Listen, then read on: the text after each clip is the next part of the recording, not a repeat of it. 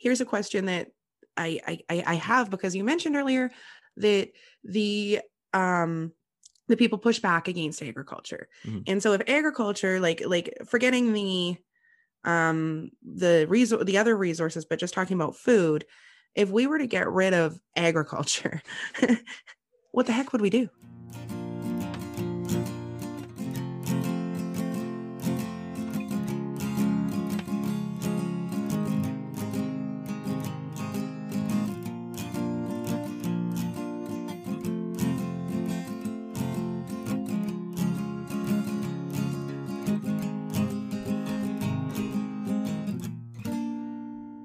Hello and welcome to Talk Ag to Me, the podcast dedicated to improving ag literacy around the globe. I'm your host, Brandon Black, and in today's episode, we got yet another non-ag folk to join us for another conversation. This is Kara. I'm going to let her give her own introduction before we get started, though.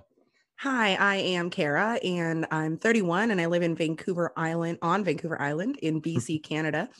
So there's lots of agriculture around me, and like many people, I dream of owning a farm one day, but unfortunately, that hasn't happened yet. Awesome. and like, like we were talking about before the podcast, you'd be surprised how many people come on here and say, I want to be a farmer. What does that take? But no, it's funny that you're from Canada. I have a surprising fellowship in Canada, but despite not being Canadian. But awesome. So yeah, I'm glad that we were able to connect. We, like most of my guests, met on Reddit. So it's always a fun. I can't talk today. It's always a fun place on Reddit, being able to find people that have an interest in things that you like to talk about. Mm-hmm. And what's cool about Reddit, sorry, not to cut you off, but what's cool about Reddit to me is that, like, until you actually get on a call, you have no idea, like, anything about that person is so anonymous, right? Right. So you hop on a call and you're like, oh, that's not at all what I expected, but okay. Right. No, exactly. And that's the funny thing is people always kind of question, like, why do you take people off of Reddit? Like, don't you like to know who you're going to have a call with? I was like, no, that's the most fun part. Like, my podcast is open to everybody. And so I like to bring on people that I don't know who they are. That way I can learn about them with the audience. Mm-hmm. So yeah, that's ideal. It's so much fun. Yeah. So for today's conversation, you had mentioned that you have interest in, eventually owning a farm, being a farmer as some kind of small operation. But other than that, you have no other experience with agriculture. Is that right? Well, I mean, not really. I've done volunteering on a farm a couple times, and of course gardening, Okay. and I've like visited permaculture farms to kind of check out that whole situation and stuff. But Nice. as far as direct experience, not a lot, like planting raspberries and stuff for farm volunteers. Nice. And cuddling goats. That's always fun. So then I have to ask, what is the most appealing thing about agriculture to you? What makes you want to be a farmer? That's a great question. I think that really what it is, what's such a big draw to me is the idea of stepping out of the system that we're in Mhm. and really just, like, I guess, connecting to history, connecting to our ancestors, connecting to the earth, and sort of like, I think that a lot of what today's world, quote unquote, is just kind of a lot of silly nonsense that makes us miserable. And I think farming is the antithesis of that. Mhm. Yeah, no, I absolutely agree. And that actually kind of falls along this theme that I've been pushing really hard with the podcast, that agriculture, I personally believe, serves as a bridge between, society and nature. That, Mhm. it's kind of our most direct link to the natural world while still being able to be civilized. We're not just, sitting in a forest, foraging or hanging out with the wild animals, which, I mean, that's fine too if that's your thing. But agriculture gives us an organized way to behave, naturally within the environment. And it kind of gives us an obligation to take care of both the environment and our civilization through the same means. And that's And producing food. ourselves too. Right. Like, it's such hard work that if you're not taking care of yourself, it's just not going to happen. Right. I mean, yeah, that's a big thing is, the mental health of those involved in agriculture is something that's often overlooked, but it's one of the most important aspects of the job. I actually have a friend who runs a podcast all about the mental health of farmers, and it's Oh, an amazing show. oh, what's it called? It's what is it called? It's I want to say it's hold on one second. Let me check it, because I always say it wrong. I want to make sure I get it right. That way I can properly give him the the attention he The deserves. credit. Yeah. Yeah, it's ag state of mind. That's what it is. Oh, that's so cool. Okay. Okay. Yeah, I'm going to look at that after. yeah. The host Jason, he's awesome dude. He's super nice, and he's like a mental health Professional. I guess yeah, he's a doctor of sorts in that department, but he's also a farmer, so he understands both sides of it really well.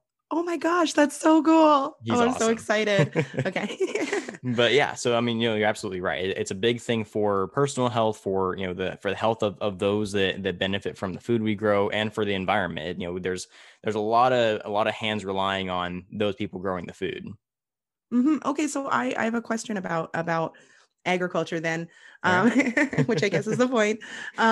So I hear a lot like from different groups, often like vegans, different groups Mhm. who will say that, or people who are anti-vegan, it's really everybody, Yeah. who will say that like agriculture is bad for the environment Mhm. in X way. And I've never believed that to be true, especially responsible agriculture. Can you help me understand that a little better? Yeah, for sure. So, that's one of the most common claims against agriculture is that it's harmful to the environment. There's a few other claims that people like to make to oppose agriculture, but that's probably the most uh, effective one, I guess I would say.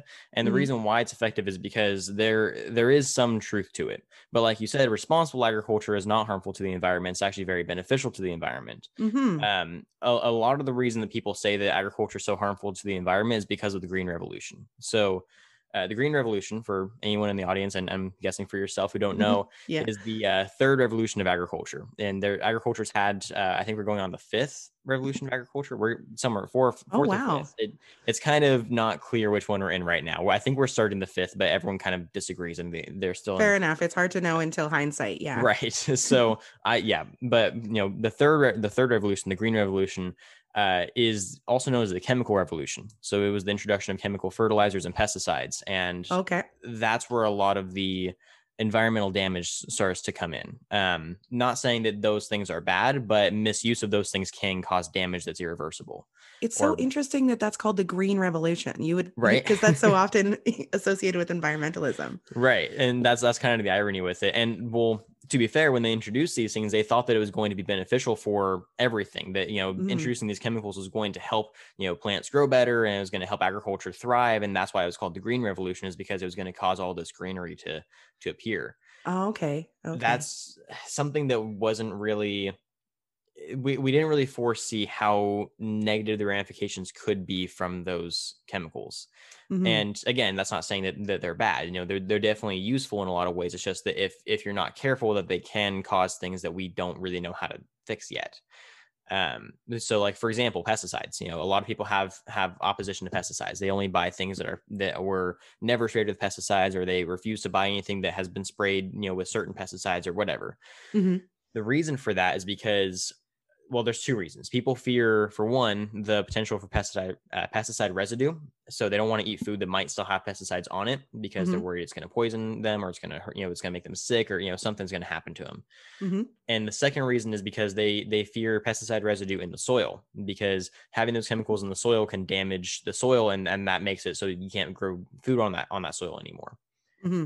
So that's kind of the fear of the environmental side of things, and that's not the only one. There's other ones. More of the animal agriculture stuff is kind of the fear of like the methane emissions and carbon emissions, all that kind of stuff. Hmm. But the that's where the fear comes from, but that's not really accurate to how agriculture functions anymore.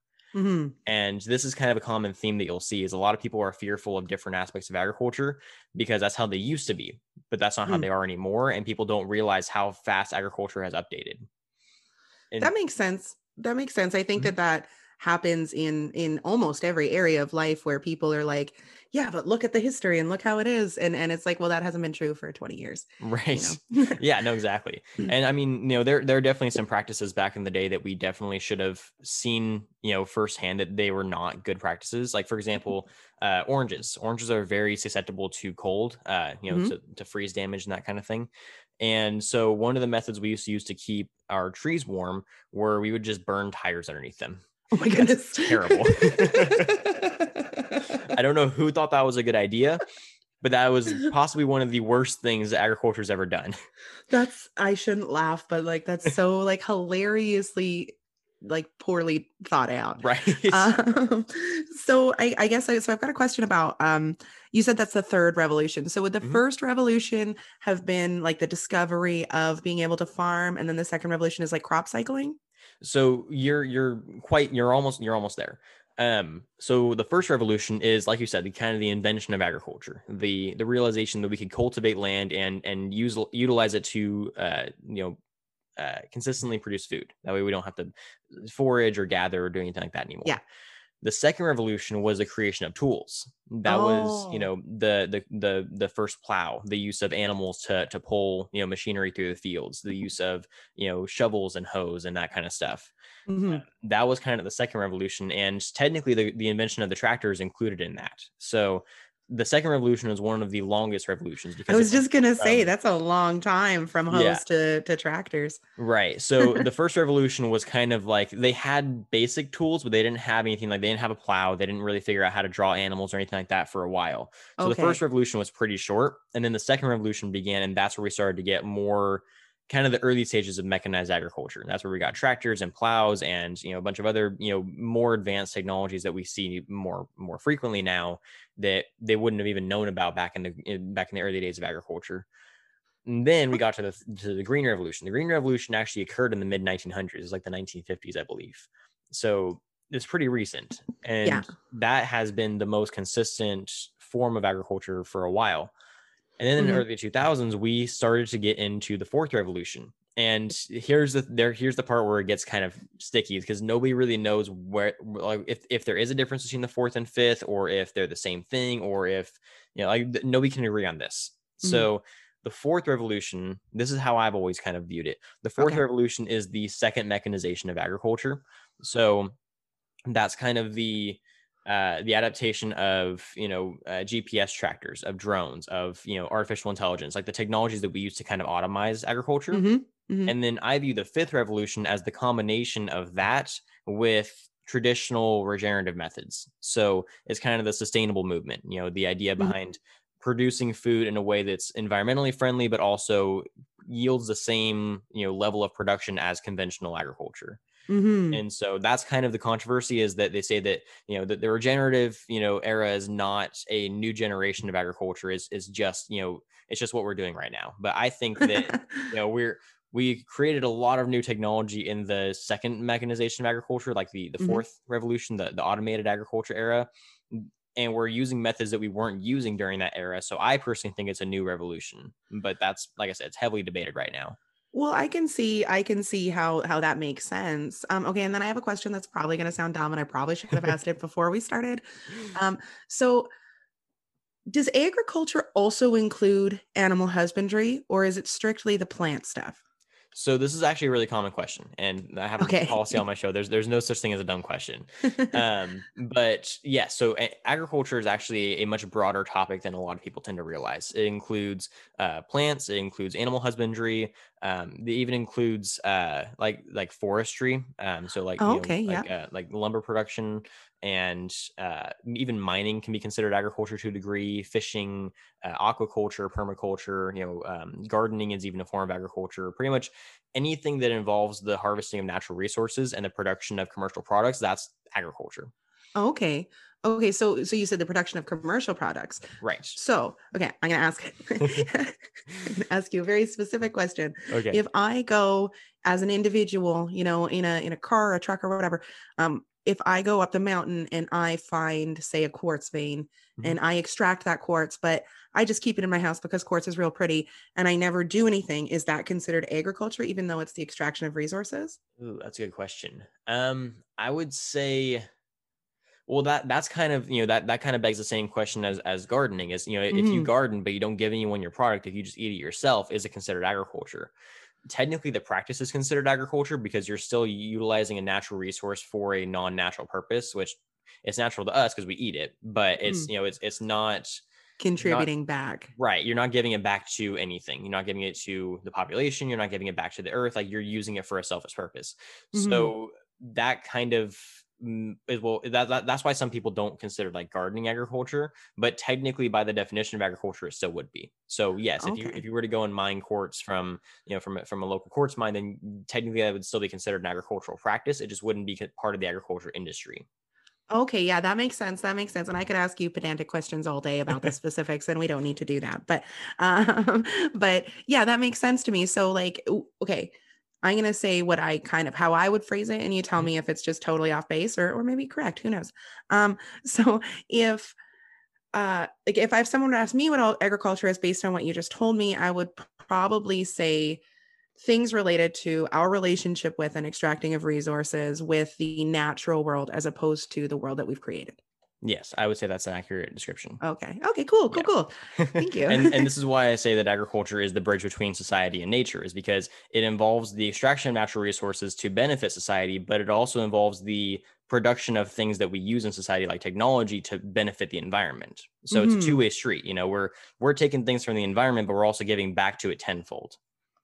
Okay. Okay, so here's a question that I have because you mentioned earlier that the um the people push back against agriculture. Mhm. And so if agriculture like forgetting the other resources but just talking about food, if we were to get rid of agriculture, what the heck would we do? Have you ever seen the movie Wall-E? No, no, but Okay. it's like pills, pill food. No, so in Wall-E, it's this movie about a little robot that he goes around and Mhm. he cleans up the earth while all the humans are in a spaceship way way above Earth, Okay. and they drink milkshakes all day. But the milkshakes are made of food substance that's unclear. Nobody really knows where they get the food. There's weird theories about what the food is, but that's beside the point. But it's funny because I'm actually working on an episode right now about this movie, and the reason why is because I think the Wall-E is a perfect representation of what happens when we get rid of agriculture. Mhm. There's kind of this, everyone seems to think, and maybe this is what was intended, was that Wall-E is supposed to be about what happens if we overpollute the planet, if we Yeah. don't clean up our trash, if we allow capitalism to kind of reign free, if we don't regulate things, if we don't control the environmental damage that we're causing. And at the beginning of the movie, we see that the president at the time, he has to leave the planet because he can't breathe. He has to put on like an oxygen mask and rush to the spaceship at the last second. Okay. And that's like a big part of the movie, is that, like, everyone's like, oh, the pollution must be so bad that he can't breathe. But what saves the movie is that they started planting plants again, and they figured out how Mhm. to regrow their environment and how to revitalize agriculture. And so to me, that kind of says it wasn't the pollution that was causing the problem. It So you was the guys lack killed all of the plants. plants. Yeah, Yeah, the oxygen. right. And so that would be, if we were to destroy agriculture completely, assuming we Mhm. still had, natural plants, we would still have at least somewhat of an oxygen supply. We would have a very, very, very limited food supply, because it'd be Mhm. mostly based off of hunting and gathering again, because we wouldn't have that same level of food production like we did. And not only that, I have this theory, and this is something that I'm kind of working on right now too, that agriculture is the foundation of society. And because Mhm. agriculture founded society, the first society was built around being able to farm. Mhm. And so I have a theory that if we were to separate agriculture from society, that society would fall. I agree. Because if you think about it, if we don't have a sustainable source of food, everyone's got to go find their own, and that Mhm. gets chaotic really, really quick. And Mhm. so, if we were to destroy agriculture, like I said, there's people who oppose it and who want to eradicate it. It's going to end really, really badly. Yeah, like I can't like I've heard people oppose like what do they say like factory farming and stuff like Mhm. that. And like that to me okay, like I can hear you, you know, but like the idea of just ceasing to cultivate food and continue to grow plants like that's so bizarre. That's so Mhm. bizarre to me. Yeah, and there's a lot of people who, they have a very what's the word I'm looking for? Narrow Like a view, like what was that? I'm sorry. like a narrow view. Yeah, kind of like a misled view of what agriculture actually is today. And so they see, so like you mentioned, factory farming. That's a Mhm. very common kind of like buzzword in the agricultural Mhm. community, because what a factory farm is isn't super well defined. People don't really, like, if somebody says, "Oh, I don't support factory farming," if you ask them what a factory farm is, they have a hard time really describing it. Sometimes you'll hear like imagery of like, massive, machine ran facilities that just, process animals automatically. Sometimes you'll hear, like you hear about like the chicken situation where they get pumped full of growth hormones and they just get plumped up and then thrown in like a Mm-hmm. shredder kind of sorts. And it's just like, it sounds like terrible stuff, or like they're all stuck in cages and, like there's no light or, anything for them to be able to run around. Like that's kind of the imagery you start to hear. Mm-hmm. But what a lot of people tend to don't realize, because like you see videos of that kind of stuff online, but those Mm-hmm. videos are taken from decades ago. Or if Mm-hmm. they are more modern, they're in another country that's not as developed as we are. Mm-hmm. Or, And it's often like a slant, like a bias, like right, propaganda, really. right. No, and that's exactly what it is. There's just not there's not that many farms that do that kind of stuff anymore. We do have large scale production that can look like that at times, Mm-hmm. but 96% of family farm or of farms are family owned.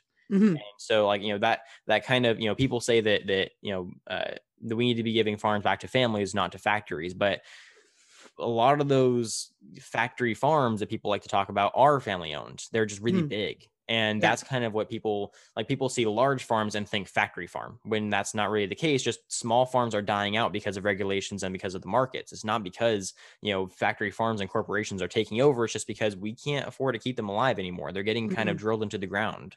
Yeah, it's just not accessible. Right. Well, and like, okay, so correct me if I'm wrong, because again, like I have an interest in it, so I've heard things, but Yeah. I don't really know what's true, and I haven't had the time to do all the research that I'd like to do. Um, but from what I understand, like for example, those machines, those big scary machines, like Mhm. so the ones that milk cows, everything that when I've talked to people who are actually in agriculture, what I've been told is that that's actually a lot more comfortable for the cow because they Mhm. don't have to wait to pump their milk and stuff like that. Wait for the farmer to come around. And so they're less uncomfortable. They get to do it on demand. They get, everything that they want on demand. Mhm. Is that accurate? Yeah, so the dairy industry is actually, there's I have a friend of mine that has been on the show a couple times, and he's a very active dairyman. He like, posts on TikTok and Instagram. He's very, social media active because he likes to share this kind of stuff. He has this motto that I like to always tell people about the dairy industry. The point of the dairy industry is not to produce milk. The point of the dairy industry is to produce happy cows, and happy cows produce good milk. Because with any industry, but especially with agriculture, the more you stress out your unit, the worse the product is going to be. Hmm. Stress out your crops, they're not going to produce very well. They're not going to produce very good looking fruit. If you stress Hmm. out your animals, they're not going to produce a very good looking product. If you stress out anything, it's not going to function very well. There aren't many things in this world that can function high off of high amounts of stress. Hmm. And so the same goes for, the dairy industry. If we stress out our cows, they're not going to give us very good milk. So we want to make sure they're as happy and comfortable as possible. And so we design all of our machines, all of our like it's gotten to a whole nother level now that cows have their own Fitbits. They have some people do collars, some of them do ear tags, some of them do just anklets around their ankle. And it tracks how many steps that cow has taken, if that cow's in heat, if she's sick, if she's drinking water, if she's not, if she's been in the sun too long. It tracks all of that. And then when she goes in to get weighed, it scans that tag and says, okay, this cow is sick. We need to watch her. Or this cow's doing great. She's going to produce a lot of good milk this year. And then when they go in to get milked, the machine is actually like specifically designed to kind of simulate a calf nursing. And that's why Hmm. the cow is so comfortable, is because, for one, like you said, it's at her own convenience. She can just go in and get milked whenever she needs to get milked. But for two, it feels natural to her. It doesn't feel Hmm. like some guy just grabbing onto her. It feels like an actual calf is sucking on her, and that helps her be more comfortable with the experience and produces better milk for us. Hmm. So with all agriculture, that's the idea, is to try to produce the most comfortable, healthy environment we can. Okay, so I have so many questions. I love this Good. format. I love it. It's awesome. Um, so like someone like me, who, is, I wouldn't say that I'm like poor, but I don't have like a lot of money. How does someone get involved if they want to get involved in agriculture when they don't have an inherited family farm or an inherited millions of dollars? So that's the question of the year. I've been asked that quite a few times. I've asked myself that question before because I would like to get involved as well. It's it's a really not easy thing to do. Just because, for one, right now land is really scarce, and Hmm. it's very difficult to just take land and turn it into agriculturally productive land. Mostly because of, there's a few different reasons, but mostly because either that land is not suitable to, excuse me, it's not suitable to grow anything, or that land is not like in a good, it's not in a good climate. So what you do want to grow just won't grow properly because of the climate. Maybe the land is too expensive, or it's going to get regulated into the ground, or whatever the case may be. It's really hard to get land. That's the Mm-hmm. number one hurdle. If you can get the land, it becomes easier from there. But Mm-hmm. the main difficulty that a lot of people find trying to get into agriculture is the price per entry is really, really high. You have to pay Mm-hmm. a lot because you're investing, you're not just investing into, a plot of land, you're investing into, soil tests to make sure your soil is properly, it's suitable for growing. Let's just say you want to do cattle, you have to build fencing. If you want to do crops, you have to make sure that the climate that you're in is suitable for growing the crop you want to grow. And you got to check the Mm-hmm. markets to make sure that your area is a good area for growing those crops. Mm-hmm. If you want to go on the commercial level, you have to make sure that the truck driver is willing to drive out to your place to pick up your crop to go sell to the market. There's a lot of different factors to go into it. One of the things that I've been looking into a lot lately is potentially going into a farm gate operation kind of setup. And for anyone who doesn't know, farm gate is kind of a very specified operation that's a lot smaller in scale. It still has a potential to be commercial, but mostly it focuses on community-driven food production. So Okay. there's a farm gate operation back in my hometown that produces pigs.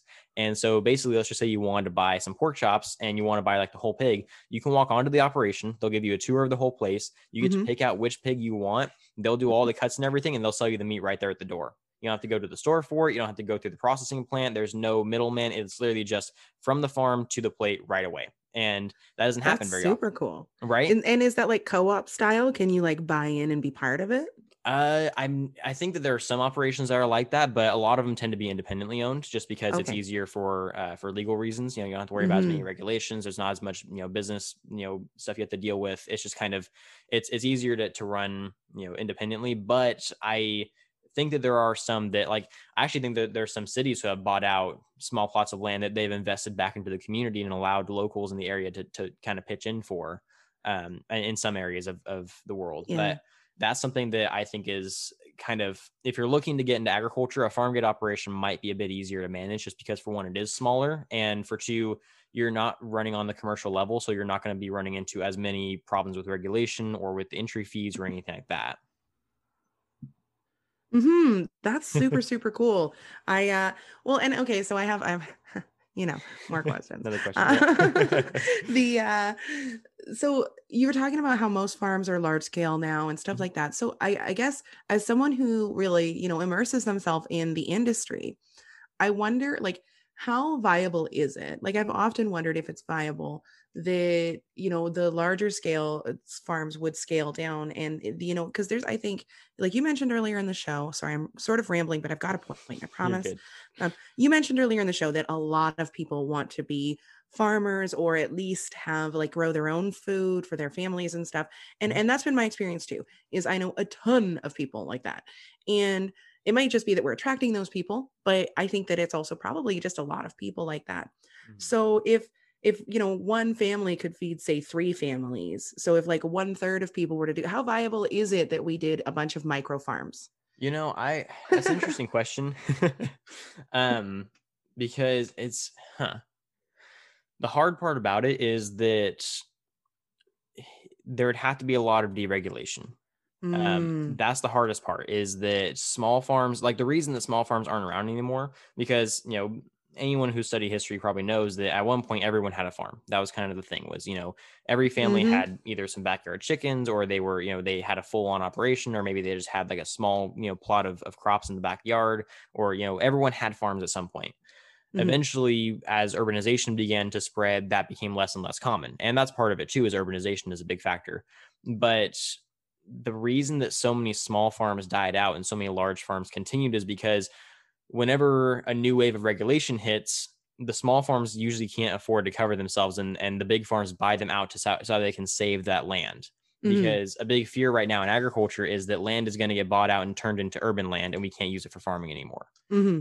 Because a number I like to throw around to scare people is that if, let's just say, there's a local Walmart nearby and Yeah. there's no farms for miles, and somebody wanted to build a farm where that Walmart is, They could tear down the Walmart. They can't grow anything on that land though. Yeah, because And it's already been concreted and stuff like that, right? right. And even if you were to tear it all the way down to the topsoil, about an inch of topsoil takes about anywhere from 300 to 500 years to regenerate. Jeez. Yeah. So it really isn't an option to farm that land anymore for a while. So the more we urbanize, the less land we have access to. It's like if you have a 5 gallon bucket full of water and you cut off 2 gallons, that bucket can only ever be so full. It can only ever Mhm. hold 3 gallons again. It's not like we can get that 2 gallons back because we cut it off. It's the same thing with land. If we cut off that topsoil from building buildings, we can't ever use that land again, not for another 500 years. And we don't have that kind of time. So it's a big fear in agriculture right now is that land is going to get eaten up by urban sprawl. And so in order to try to reduce that from happening, larger farms will buy out smaller farms to Mhm. preserve the land. That way it Yeah, can't get better to bought have a out. large farm than to have it urbanized. That makes Right. sense. So So the whole topsoil thing though, okay, so I thought, and I am obviously wrong about a lot of things, and that's fine. Um, I thought that we could participate in helping the soil to regenerate through using, easier crops to grow or mycology mhm. or introducing nitrogen or like lighting some shit on fire on it or what sorry I don't know if I'm allowed to cuss. I didn't mean to. It's uh, fine. but I thought that we had methods that could improve the quality and usability, arability, or whatever the word is of the soil. Yes, you're absolutely right. We do. The thing is, once we've already destroyed that topsoil, there's nothing more we can do. We can only benefit soil that's still alive. As soon as we kill the soil, there's no bringing it back. And by Because alive, you mean the microorganisms and stuff? yes. Mhm. Okay. So soil, like you just mentioned, is made up of microbiomes. There's tons of just a network of microorganisms living underneath it. Whenever we kill that topsoil, we just killed a ton of those biomes, and it's the biomes that keep the soil healthy and able to grow things. We can only keep soil healthy if it's already alive. As soon as we kill off those microbiomes, it takes a very long time to be able to bring them back. If we have soil that's, let's just say it's been leached, or it's starting to dry out, or it's having issues and it's starting to kind of die off, we can rejuvenate it. Like you said, we can use nitrogen fixing crops. We can use crops that actually take carbon out of the atmosphere and put it back into the soil. That's actually one of the more regenerative methods that we've been looking into to try to reduce carbon emissions, is to just put it back Hmm. into soil and regenerate the soil with it. Helps everybody. Yeah. Right. And so there are methods. There's even like newer technology that we're using to try to, we can, it's kind of crazy. There's a new branch of agriculture called precision agriculture Okay. that's entirely focused on very, very, very small scale fixes. So like, you have a drone flying over a field. It can tell you where the highest moisture content is in the soil. It can tell you where the most microbiomes are. It can tell you where the insects are the most commonly found and if they're benefiting the soil or if they're hurting it. Like it can tell you all that stuff. Hmm. And so we can specialize our treatment of the soil to those areas instead of just mass treating all of the soil. Okay. And so there are methods involved in trying to keep the soil that we still have alive and healthy. But if the soil's already died, if it's already been, paved over, it's not impossible to bring it back, but it's to a point where we don't quite have the technology done yet to be able to do that effectively. Okay, that makes sense. And I mean, I'm not trying to like hammer home this idea or anything, but No, I know. like so like this is okay, I know how ridiculous this is gonna sound, Okay. but we have the same type of thing in our stomachs, right? Mhm. Guts. And so couldn't we hypothetically, and I know that it's, and especially with a combination of precision agriculture, couldn't we, mix some of the live soil with the dying soil and add a bunch of like yogurt or something equivalent, to really encourage that to grow into the soil, and then we have twice as much? Or is that just a no-go? So I know that I know modern yogurt's not. soils, a lot of soil scientists are working on a way to do that right now. Mhm. They're trying to find ways of. So actually, this is something you might find interesting. We're trying to find a way to grow food on the moon. Oh, yes, that is interesting. I actually just did an episode on this a few weeks ago. I had a guest on who's actually working on the project that, or I think he was. No I'm not sure if he way. still is. He's working Oh. for NASA on the project to grow food on the moon, and he let me know on some of the things that they're trying. The moon soil is nowhere near suitable for growing crops. Like Mhm. it's so I don't remember if it's acidic or if it's just Super barren. alkaline. Yeah, something's wrong with it. It's not anywhere near suitable for growing crops. So we're actually basically like transplanting soil onto the moon, and so we Mm-hmm. can mix it with moon soil and see if we could turn it into something usable. So we're Mm-hmm. trying that method on our own soil. We're trying to combine dead soil with a live soil and see if some of those microbiomes can do something with it. Mm-hmm. We're having a bit of trouble finding any success with it, but it is in the works. So Okay. the idea is eventually, yes, we could do what you said and try to revitalize a lot of the soil that we lost. But Mm-hmm. in order to do that, that requires two things. First of all, that requires the technology to be perfected and to a point where Mm-hmm. we can do it efficiently and effectively, and it's not going to cost $1 million. Mm-hmm. And two, that requires us to have a better conversation about the use of urban land versus rural land. Mm-hmm. It's not exactly easy to talk a city into bulldozing a building so we could grow some plants there. Mm-hmm. It's That's kind of the hardest part right now, is even if we can hold on to the land that we have, producing new land is going to be very difficult because there's not a whole lot of land just lying around. Mm-hmm. There is a lot of land that's not being used right now because it's all desert, Yeah. and there actually are methods right now that are being experimented with to try to kind of reverse desertification. Mm-hmm. If that's like basically we're trying to use like grazing animals to try to see if we can bring deserts back to life, and we actually have had some level of success. Oh, okay. So like there's right now we're in a very, this is why I say we're in a new generation of agriculture, because we're in a Mm-hmm. very experimental phase of trying a lot of different things to try to bring our soil back to life. And so that's kind of the hope, is that eventually, yes, we will be able to bring the soil back enough to a point where small farmers can still survive. But again, the regulation's a big part of it, and all of the other, like the markets are very difficult to keep up with. But if like a farm gate market were to kind of appear, then maybe that could be a thing. It's kind of just right now there's so many unknowns that it's really hard to say for sure. Like, yeah, you could go out there and start a farm and it'll do just fine, just because we don't know what's still out there that's available to use, and we don't know what's going to be coming down the pipeline over the next few years. Mm-hmm. Well, honestly, that's really exciting to me. I'm glad that I asked you those very specific questions because it feels a little more hopeful now. Hmm. It's like, okay, we don't have a yay, but we have a maybe, Right. and that's cool. Yeah, and that's kind of a big thing that I try to stress, is that a lot of people are like, "Are we doomed?" I'm like, "No, we're not doomed. It's just gonna be really hard. Like we're not Hmm. we're not giving up yet, because everyone's like, oh, we're gonna move to Mars and we're gonna start farming over there, and we're like, hey, we still have a lot of Earth left. How about we stop destroying Earth and we fix it, and then we can just keep growing food here." Well, And oh, sorry, sorry, go ahead. go ahead. Oh, you go. I was just gonna say that I like to have the conversation with people a lot about how far we've come in terms of being able to revert a lot of the environmental damage that's been caused Mhm. both by agriculture and other industries. Um, and how much we've been able to figure out in terms of like, the farm gate situation and the soil regeneration and all that kind of stuff. Like you said, there is hope. It's not like a yes, we can fix this. It's like a we might be able to do something with this. Mhm. But it's more than, hey, we're screwed. We got to move to another planet. Yeah, and better to put our energy into trying than just give up for Right. sure. Okay, so I have I guess my next question for you. You're so freaking knowledgeable and helpful. This is so fun. Yeah. My next question would be about I think you called it aquaculture, but Mhm. maybe I don't know. And how does that play in? Because I know that there is soil under the oceans and under lakes and stuff like that, and I obviously know that aquatic plants exist and Mhm. aquatic animals and stuff. How does that relate to the whole soil shortage and the farming situation? So that's a really good question, actually. I might need to do some more research on that one. Oh, okay. I kind of have a very, very general understanding of aquaculture. I'm not quite as specified in that area. Okay. I have gotten to experience a bit of like fish farming, and that's involved in aquaculture.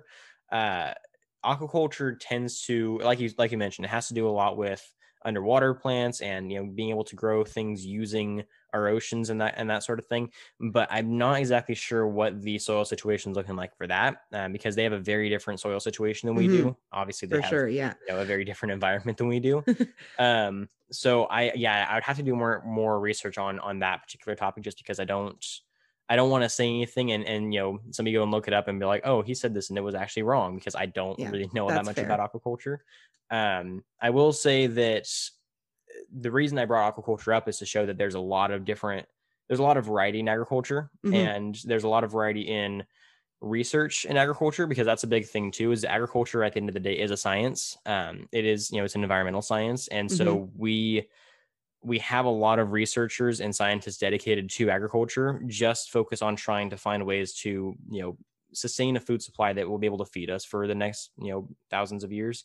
And they are using different aspects of agriculture that we typically wouldn't have looked into. So Mm-hmm. aquaculture, permaculture, horticulture, even regenerative ag or organic stuff. Like every branch of agriculture has its own specialized way of doing things. And Mm-hmm. the researchers are basically saying, hey, what if we try that, but on this side of agriculture and see if it Yeah. works? Yeah. That's what I was wondering. Exactly. Okay. And Yeah. so So I'm sorry, go not ahead. sorry. I'm not quite sure if they've experimented a whole lot with aquaculture's methods yet, but I would say that's probably not out of the question yet. That's super cool and really exciting to me. And then I guess the other big question that I have, and maybe it's not a big question, but whatever, is conservation. How does conservation Mm, play in things like we've got in BC here a wolf call that we mm, do, and everybody hates it, but I'm like, okay, but we kind of need it. I mean, maybe we caused it, but we still need it. mm. So like, how does that play in? And then like, what's the relationship between conservation and the agricultural communities? So agriculture and conservation have a very interesting relationship. That's kind of a big reason that a lot of people seem to oppose agriculture, is because they fear that agriculture doesn't care about conservation. Hmm. But it's actually kind of the reverse. Agriculture cares a lot about conservation. It focuses Hmm. very heavily on preserving the environment in any way possible.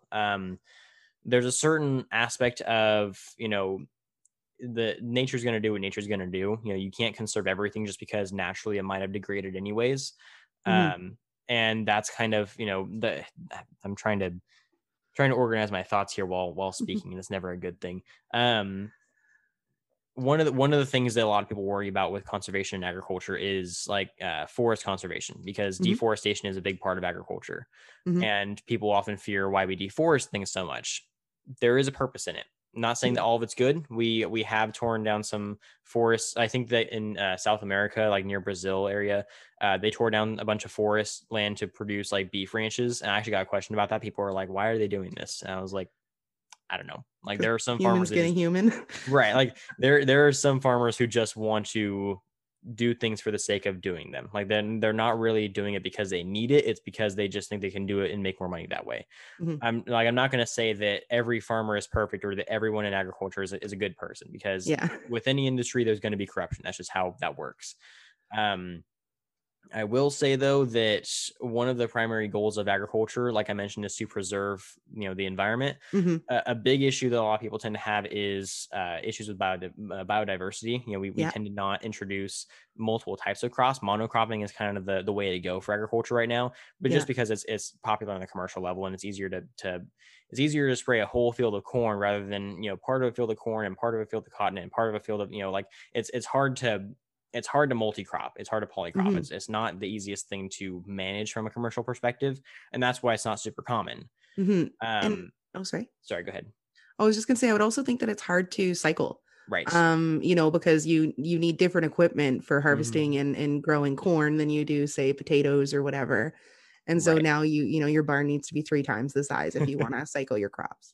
Yes, and so yeah, that's a big thing too. Is that monocropping is just the best way to go. But if you talk to a regenerative farmer, you really want to have biodiversity in your production, because biodiversity increases the health of the soil. Everything goes back to the soil. The soil is the foundation of all of this. If Hmm. you have biodiversity in your crops, you're going to have biodiversity in your microbiomes, which increases the nutrients available in the soil, which causes healthier crops and higher yields and all this kind of stuff. But again, it's not the most efficient means of production, and that's why we don't really do it a whole lot. A lot of the concern with conservation, though, from the crop perspective, is not just biodiversity, but it's what's the best way to put this? Basically, people fear that we've domesticated crops and animals and kind of evolved them to a point where they were never supposed to be. Hmm. And Hmm. so because of that, we've let other animals die off that probably should have survived. Like Hmm.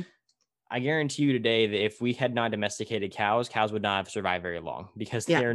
they're not the hardiest animal. I mean, they're hardy, but they're also kind of dumb, and Yeah. so they And probably wouldn't have slow. lasted.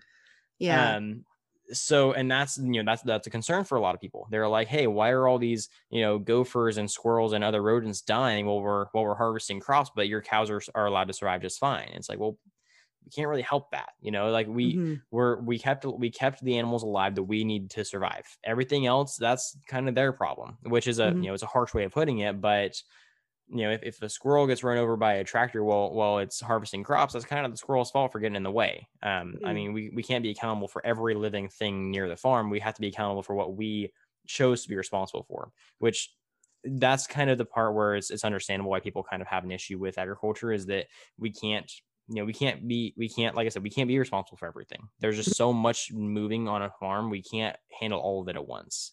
Well, and that makes sense. And it sounds to me like you're saying that conservation and agriculture have a symbiotic yet tense relationship. Right. That's the best way to put it. Okay. Well, and you mentioned something and it piqued something in me. So you were talking about, selective, letting people, or not people, animals or plants, survive and stuff like that. And selective breeding is kind of what comes to mind. Specifically, people talk so much about, what is the word that they use for things that are grown, gosh, people get really uptight about it. They're like, I don't want GMO. That's the term. Yeah. Right. And so when people talk about that, I always find it weird, because when I think of, like, there's two kinds of GMO, right? There's like chemical lab GMO, and like where they are like going in and splicing DNA and changing stuff around. And then there's the stuff that's done in the field, like grafting or selective breeding. Like, I want like, the lettuce and lettuce, cabbage and broccoli and all that came from wild cabbage, right? Like the same plant. And that was all done in the field before we had labs. So how do you usually broach that topic and like cool people down when they start getting all heated about stuff they don't understand? See, this is one of my favorite conversations to have. GMOs are like, that's like one of my specializations in terms of knowledge. Like I've done probably, of all of the research I've done in agriculture, GMOs is one of the things I have the most knowledge about, besides like, beef industry and like the dairy industry, because I grew up around that stuff. But like I've done my homework on GMOs. So that one's like the one I'm the most comfortable with. So I'm glad that you asked this. This is a lot of fun. The best way to approach it that I've found is, well, like you said, there's different types of genetic modification. And because of that, we have to kind of go into them separately. You can't approach all GMOs the same. There's a very complex conversation that you have to have first. So if you want to go in the selective breeding route, if people are upset about the fact that we've selectively bred cows all these years, or we've selectively bred corn, I would ask them to look at their dog and, or their cat, or, like any animal that they have as a pet, because that animal was selectively bred. I guarantee you pugs did not happen naturally. That's just not fair. There's no reason for a pug to occur naturally. That thing would not survive out in the wild. Yeah, absolutely. And that's always too. They're pretty right. Right. And that's always my argument, is that, and that's the biggest thing too, is you can't approach it from the perspective of you're wrong, let me tell you why. You have to approach it from the perspective of, let me show you what you're familiar with and relate it to what I'm talking about. And so, and that's kind of my approach for most things in life is, if somebody's getting kind of heated about something, then I usually say like, hey, how about you look at it this way and see if you still disagree with it. And that tends to be pretty comfortable for them. Because if I say like, your dog's technically a GMO, they're like, what do you mean? I'm like, your dog was not here 1,000 years ago. Like, not just your dog, your breed of dog was not here 1,000 years ago. They were all wolves, and they were all, or maybe a little more than 1,000 years ago, but they were all wolves. And they eventually bred down to your little, smash face little puppy there. Like, that's just not how that works. And so when they started to realize that, they're like, oh, and I was like, yeah, we do the same thing. Like if you saw the original, I'm not sure if you've ever seen it, but corn back before we started crossbreeding it. Yeah. Like maize. Yeah. It's like this big, and it's like, it looks like a stick. It doesn't even look like corn. And we crossbred it for so long to now it's like this big old ear of corn that we enjoy, or like this corn cob that we enjoy just munching on. And it's people see that, and they think, oh, you genetically modified it to be that big. Like you took it in a lab and you did all this experimenting on it to make it look all weird like that. No, we've been doing that for centuries. And that's kind of the big thing too, is that people tend to, so this is a big old tangent I'm going to go on right now, but it's relevant to what I'm talking about. I'm going to come back to it. But I'm working on a theory, like a mini series right now for the podcast, on my theory about why the urban rural split happened. So why people aren't as informed about agriculture anymore, why agriculture and urban communities don't really talk anymore, why that whole split is even a thing. Mm-hmm. And that split is, I think, the reason why like GMOs, for example, are so feared. It's the reason why, you know, so many things in agriculture are so feared, is because people have been away for so long that they're finally getting reintroduced to it. And they're like, that's not natural. It's like, no, we've been doing this for a while. You just didn't see us doing it the first time. Mm-hmm. So like for, you know, for example, with like the chicken situation, like I mentioned earlier, people are fearful about like, you know, us stuffing all kinds of growth hormones into chickens and making them get a lot bigger. In the history of all of agriculture, there has never been a growth hormone stuffed inside a chicken. It's legal. It never has been legal. Oh. And it's like, if you see like chicken in the store that says hormone free, yeah, they all are. Like every chicken is hormone free. They've never had hormones in them. Well, artificial hormones. Every animal has hormones in them. Yeah. But so like if it says hormone free, you know, that's kind of a redundant label, because all chickens are hormone free. They don't have growth hormones in them because it's illegal to do so. But people saw chickens, you know, 100 years ago, and they were all small and kind of like, you know, they weren't as big and plump and fat as they are more now. like the game hens. Right. And so 100 years passes and nobody's been involved with agriculture all that time. And all of a sudden they see the chickens and they're super big and they're like, oh, they must have pumped them full of growth hormones. Like, no, we just breed bigger chickens now. Like we figured out how to make them fat through breeding. Yeah. And the same thing happens with our crops. You know, people see corn today and they say, oh, it's genetically modified, that's why it's so big. It's like, no, it's been like that for a while. We just have been crossbreeding it for a very long time. Mm-hmm. And so that's kind of that's the part of the conversation that they tend to have an easier time with. When you get into GMOs and CMOs, like the actual like lab stuff, that's where it starts to get kind of sticky. And it's not an easy thing to convince everybody of. And that's kind of the mentality I go into it with, is not everyone's going to be okay with it. And that's fine. If they're not okay with it, they're not okay with it. You're not going to be able to convince them. But for people who genuinely want to know, they're not opposed to it, they're just curious, I usually explain to them that the reason we genetically modify is basically it's an accelerated form of evolution. So we could reach those same results through generations of crossbreeding, or we could get it done with one generation with genetic modification. And basically, so like, for example, corn, about 98% of all corn is genetically modified. Like we GMO a lot of corn, but we GMO it mostly to be insecticide, or to have natural insecticide in it. So it's pest resistant. So it's weather resistant. So it has higher yields. So it's more stable. Like there's a bunch of reasons that we genetically modify corn. It's not just because we want to, you know, see if we can make this frankenfood of corn. It's because, you know, we want to do things that are going to be beneficial to the crop and beneficial to the environment. And by doing that to corn, we have to spray less pesticides because they already had the pesticide in them. So that automatically lowers our pesticide use, which is a good thing. It lowers our use of, you know, certain types of machinery that would normally have to get rid of certain like weeds or other, you know, other damage that could potentially come to the crop. So that lowers our costs. You know, there's so many benefits to it that there's really no reason not to do it. And the other thing people tend to freak out about is they think that everything is genetically modified. There's only like 12 crops that are actually genetically modified. And even then, there's not that many of them that are like a high percentage of those crops are genetically modified. And that's in the lab, right?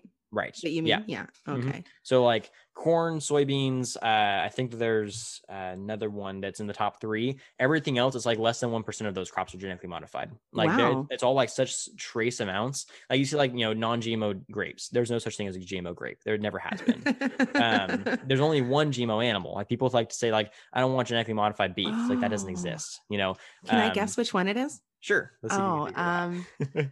Okay. So I'm going to ask you a couple of questions. Is it a mammal? It is not a mammal. Is it a fish? It is a fish, actually.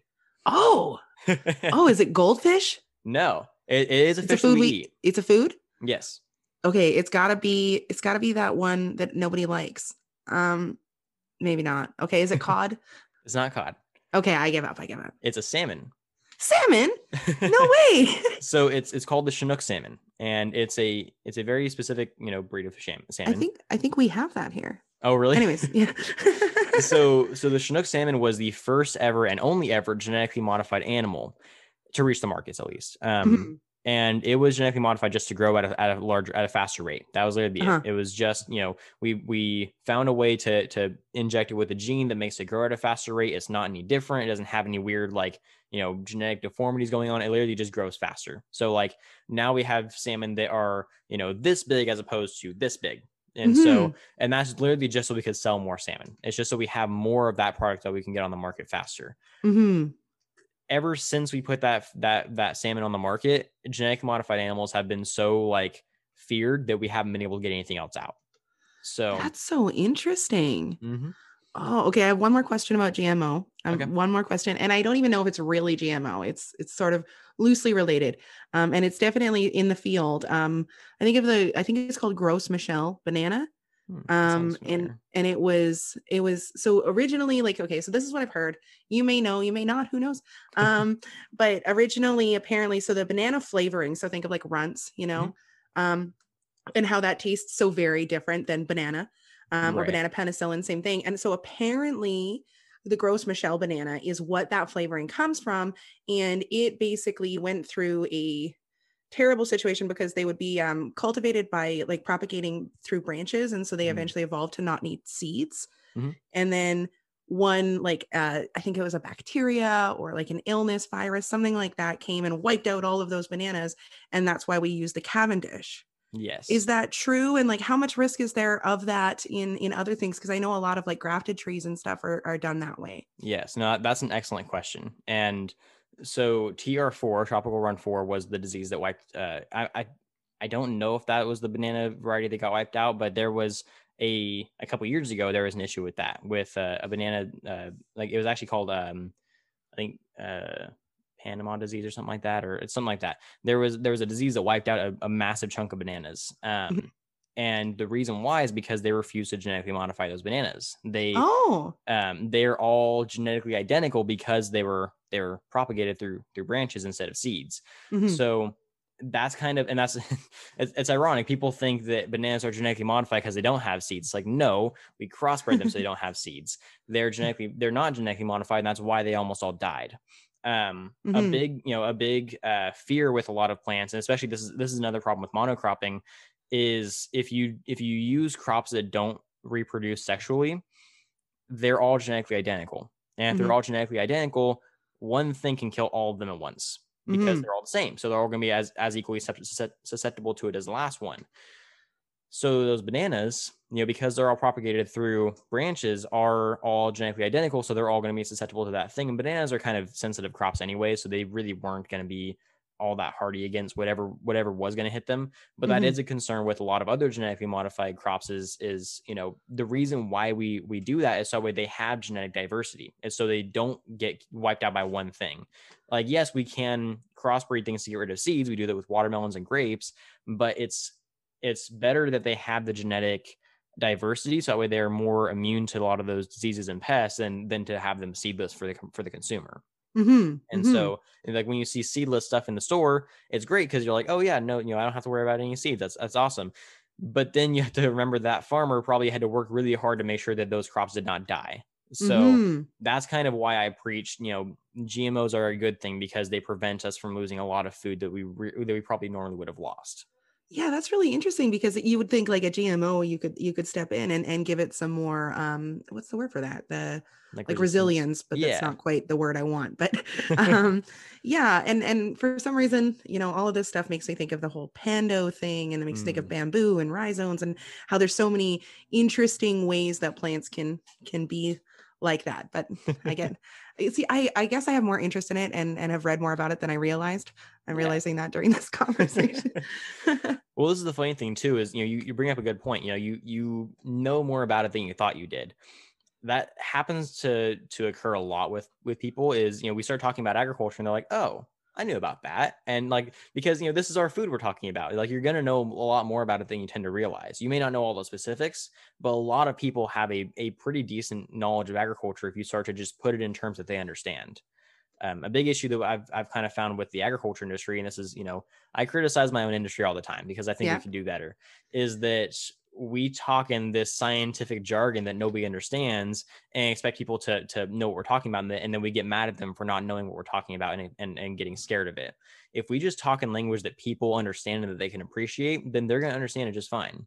Like, the entire purpose of my podcast is to relate agriculture to things that people are interested in. That's why I talk about movies and video games. That way I can show like, hey, agriculture is all around us. And not only is it all around us, you probably know a lot more about it than you really understand or that you thought you did, because it's very simple to understand. It's just that we use weird terms for it.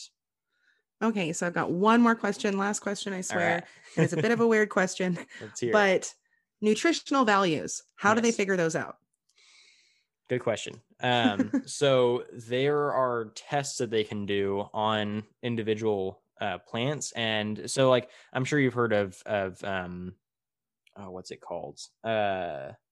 So in the science, when applying the scientific method, there's a certain practice you can use where you take like a piece of something, and that's supposed to give you an idea of what the whole thing is like. Oh, yes, like sampling. Oh, I know the word too, but I can't remember it either. Yeah, but that's what I'm going for. It's gonna drive me crazy. Yeah, me too. But so they can do that. They can take a few fruits off of a tree. Let's just say it's oranges, and they'll actually do what's called a Brix test. And a Brix test basically means they take some juice from the orange, they'll run some light through it, and however long it takes for the light to get through the juice tells you what the sugar content of that juice is. And so it's really cool. And so through tests similar to that one, but for other fruit and vegetables, they can kind of determine what the nutritional content of what that what that fruit or vegetable is. And typically it's dependent on what minerals and vitamins are typically available in there, and then what percentage of those compared to the average is in there. So like, let's just say spinach on average, because spinach tends to be pretty high in iron. Let's just say spinach on average tends to have, I don't know, just 5 grams of iron, just to throw a number out there. Okay. That could be completely inaccurate. Yeah, fair. If you pick a spinach leaf and you run the test on it, it only has 2 grams of iron in it, then that spinach is not going to be as healthy for you as this one that has 5 grams of iron in it. And so it might, 2 grams of iron versus 5 grams of iron, that's, it's only got 40% of the usual iron. And so like they may market it differently than the one that's healthier for you. I mean, like that's kind of how they can determine on average, what they say like, you should eat oranges because it's high in vitamin C, or you should eat spinach because it's high in iron, or you should eat, like carrots because it's high in beta carotene. And that's, that is a synthesizer for vitamin A and all this kind of stuff. You're told that stuff and you're told to believe it, but you don't really know why that stuff is true. And there's actually, it's really cool. There's physical signs that you can use to tell if something has a good amount of minerals in it or not, or vitamins. So like, for example, carrots and pumpkins, the reason they're orange is because they're high in vitamin A. That's just how they are. So a carrot or a pumpkin that's not super orange, if it's kind of yellowy, it's probably not going to be as high in vitamin A. Which this is another interesting side note. Do you know why milk is white? I actually don't know. So milk is white for the same reason your bones are white. It's high in calcium. I didn't mean to clap. Excited. No, that was good. But yeah, so your milk is high in calcium, so it's white. There's actually a milk that's produced by a particular breed of dairy cow called an Ayrshire that's yellow. Do you know why? Oh, I don't like it. Is it vitamin A? It is. It's high in it's beta carotene. And so it's got the same stuff in it that carrots and pumpkins do. So it turns kind of a yellowy orange color, which is weird, but there's actually a market for it apparently. But maybe as an ingredient, it'd be a good, I would want to drink a glass of yellow milk. Right. And so that's the way they're able to tell is, certain fruits and vegetables are a certain coloration, or they have certain physical appearances because of what, minerals and vitamins are available in them. If you look at a tree and its leaves are kind of, they have yellow spots on them, or like you can actually like see the veins of the leaves really well, and the rest of the leaf isn't that green. It usually has a mineral deficiency of some kind. Yeah, chlorophyll usually, right? Right. It could be chlorophyll, and usually what happens is chlorophyll won't function properly if it doesn't have the nutrient content it desires. Got you. And so it might be calcium deficient, or it might be magnesium deficient. And so you can look at the leaves and say, oh, that has this deficiency. Like, that was actually something that I was taught when I was younger. Is you can look at a citrus tree and say if it has a zinc deficiency or an iron deficiency or whatever, and that tells you, okay, I need to put this fertilizer onto this tree, that way I can get this nutrient that's missing. And so looking at the fruit afterwards, you can tell, because like if you look at an orange that's vibrant and it's got like that bright orange color and all that kind of stuff, it usually tastes better because it usually has a higher nutrient content. Whereas an orange is all yellow and kind of saggy and gross, it's not going to have as much nutrient content in it. That's why it's not as stable. Wow. And so, okay, I lied. I said the last one was my last one, but this one is for real. Okay. So on that subject, are fruits and vegetables getting healthier, or are they getting less healthy as a whole? That so as a whole, I would say that they're getting healthier, yes, because we Nice. have a better way of figuring out how to invest that kind of nutrition into them. And so through crossbreeding, through genetic modification, and through just a better understanding of what to look for, they're much more nutrient dense. Nice. You'll notice why there's a lot more foods that are be considered superfoods now.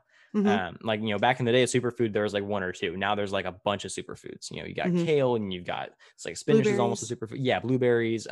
Even milk is considered a superfood. Yes, that one was That's that's always a surprising to funny me. one. Mhm. Yeah. But like there's a lot of foods that are considered superfoods because, for one, the nutrient density is increasing, and we're finding new and better ways to find how many nutrients are in a particular food. So yes, foods are getting healthier. Wow, you're a really good teacher. Thanks. That's Uh, actually what I'm studying.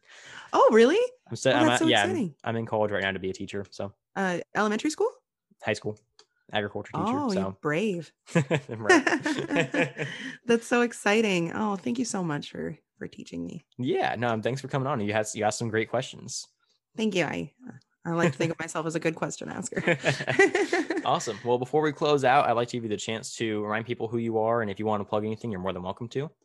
All right, cool. Thank you, Brendan. So I am Kara Fernstrom, and I'm actually the host of a podcast that I do that is a very similar format. Not quite. I usually ask the questions, but it's the same idea where it's about happiness and well-being. And I just want to make it more accessible for people. Same reasoning. There's a lot of high-level jargon, and I'd like to take away some of that and bring happiness and wellness into people's lives better. And so that's called The Conquest of Bliss, and you can find it under that name on like a lot of places. And I'm not going to list them all. Awesome. Well, yeah, I'll put all your links down in the description and everything too, tell people can find you easier. Before we close out, is there anything else you wanted to add, or you have any other questions? Oh, I have so many questions, but I can't. I don't. We might need to do a part 2. Yeah. I would absolutely come back and ask you so many more questions. Awesome. But yeah, again, thank you so much. I'm so honored that you took the time to teach me and help me to understand. And it's just so exciting. And I'm going to tell everybody all the things I've learned and share this with everyone. Well, that's the whole goal. This is, if you can just get one person talking about it, then everyone else hears about it. And that's, the whole purpose of the podcast isn't to expand, it's to expand the knowledge, it's to get people to talk about this more. So yes. Same. And awesome. then I guess I do have one question, but it's not agriculture related. All right. It's your hat says Egg Venture. Is Yes. that merch? So it's not my merch. Okay. I wish that it was. So we have in my hometown of Tulare, which is about an hour south of where I'm at right now, in smack dab middle of California, we have what's called the International Agri Center. We host a what do you call it? Kind of like this massive exposition. It's called the World Ag Expo. And basically people come from all around the world to visit, and they learn all about agriculture, what we're doing. We have technology expositions. People can see the new tech that's coming out in ag. We have farmers from, Italy, Sweden, Germany, like all over the place. I've met people from all around the world that have been at this thing, and I go every year. And there is a branch of the International Agri Center that focuses on education for young kids, like K through 8. And they're called Ag Ventures. And so, I used to volunteer and help out with the Ag Ventures team, and I used to help record videos for them and create little educational content.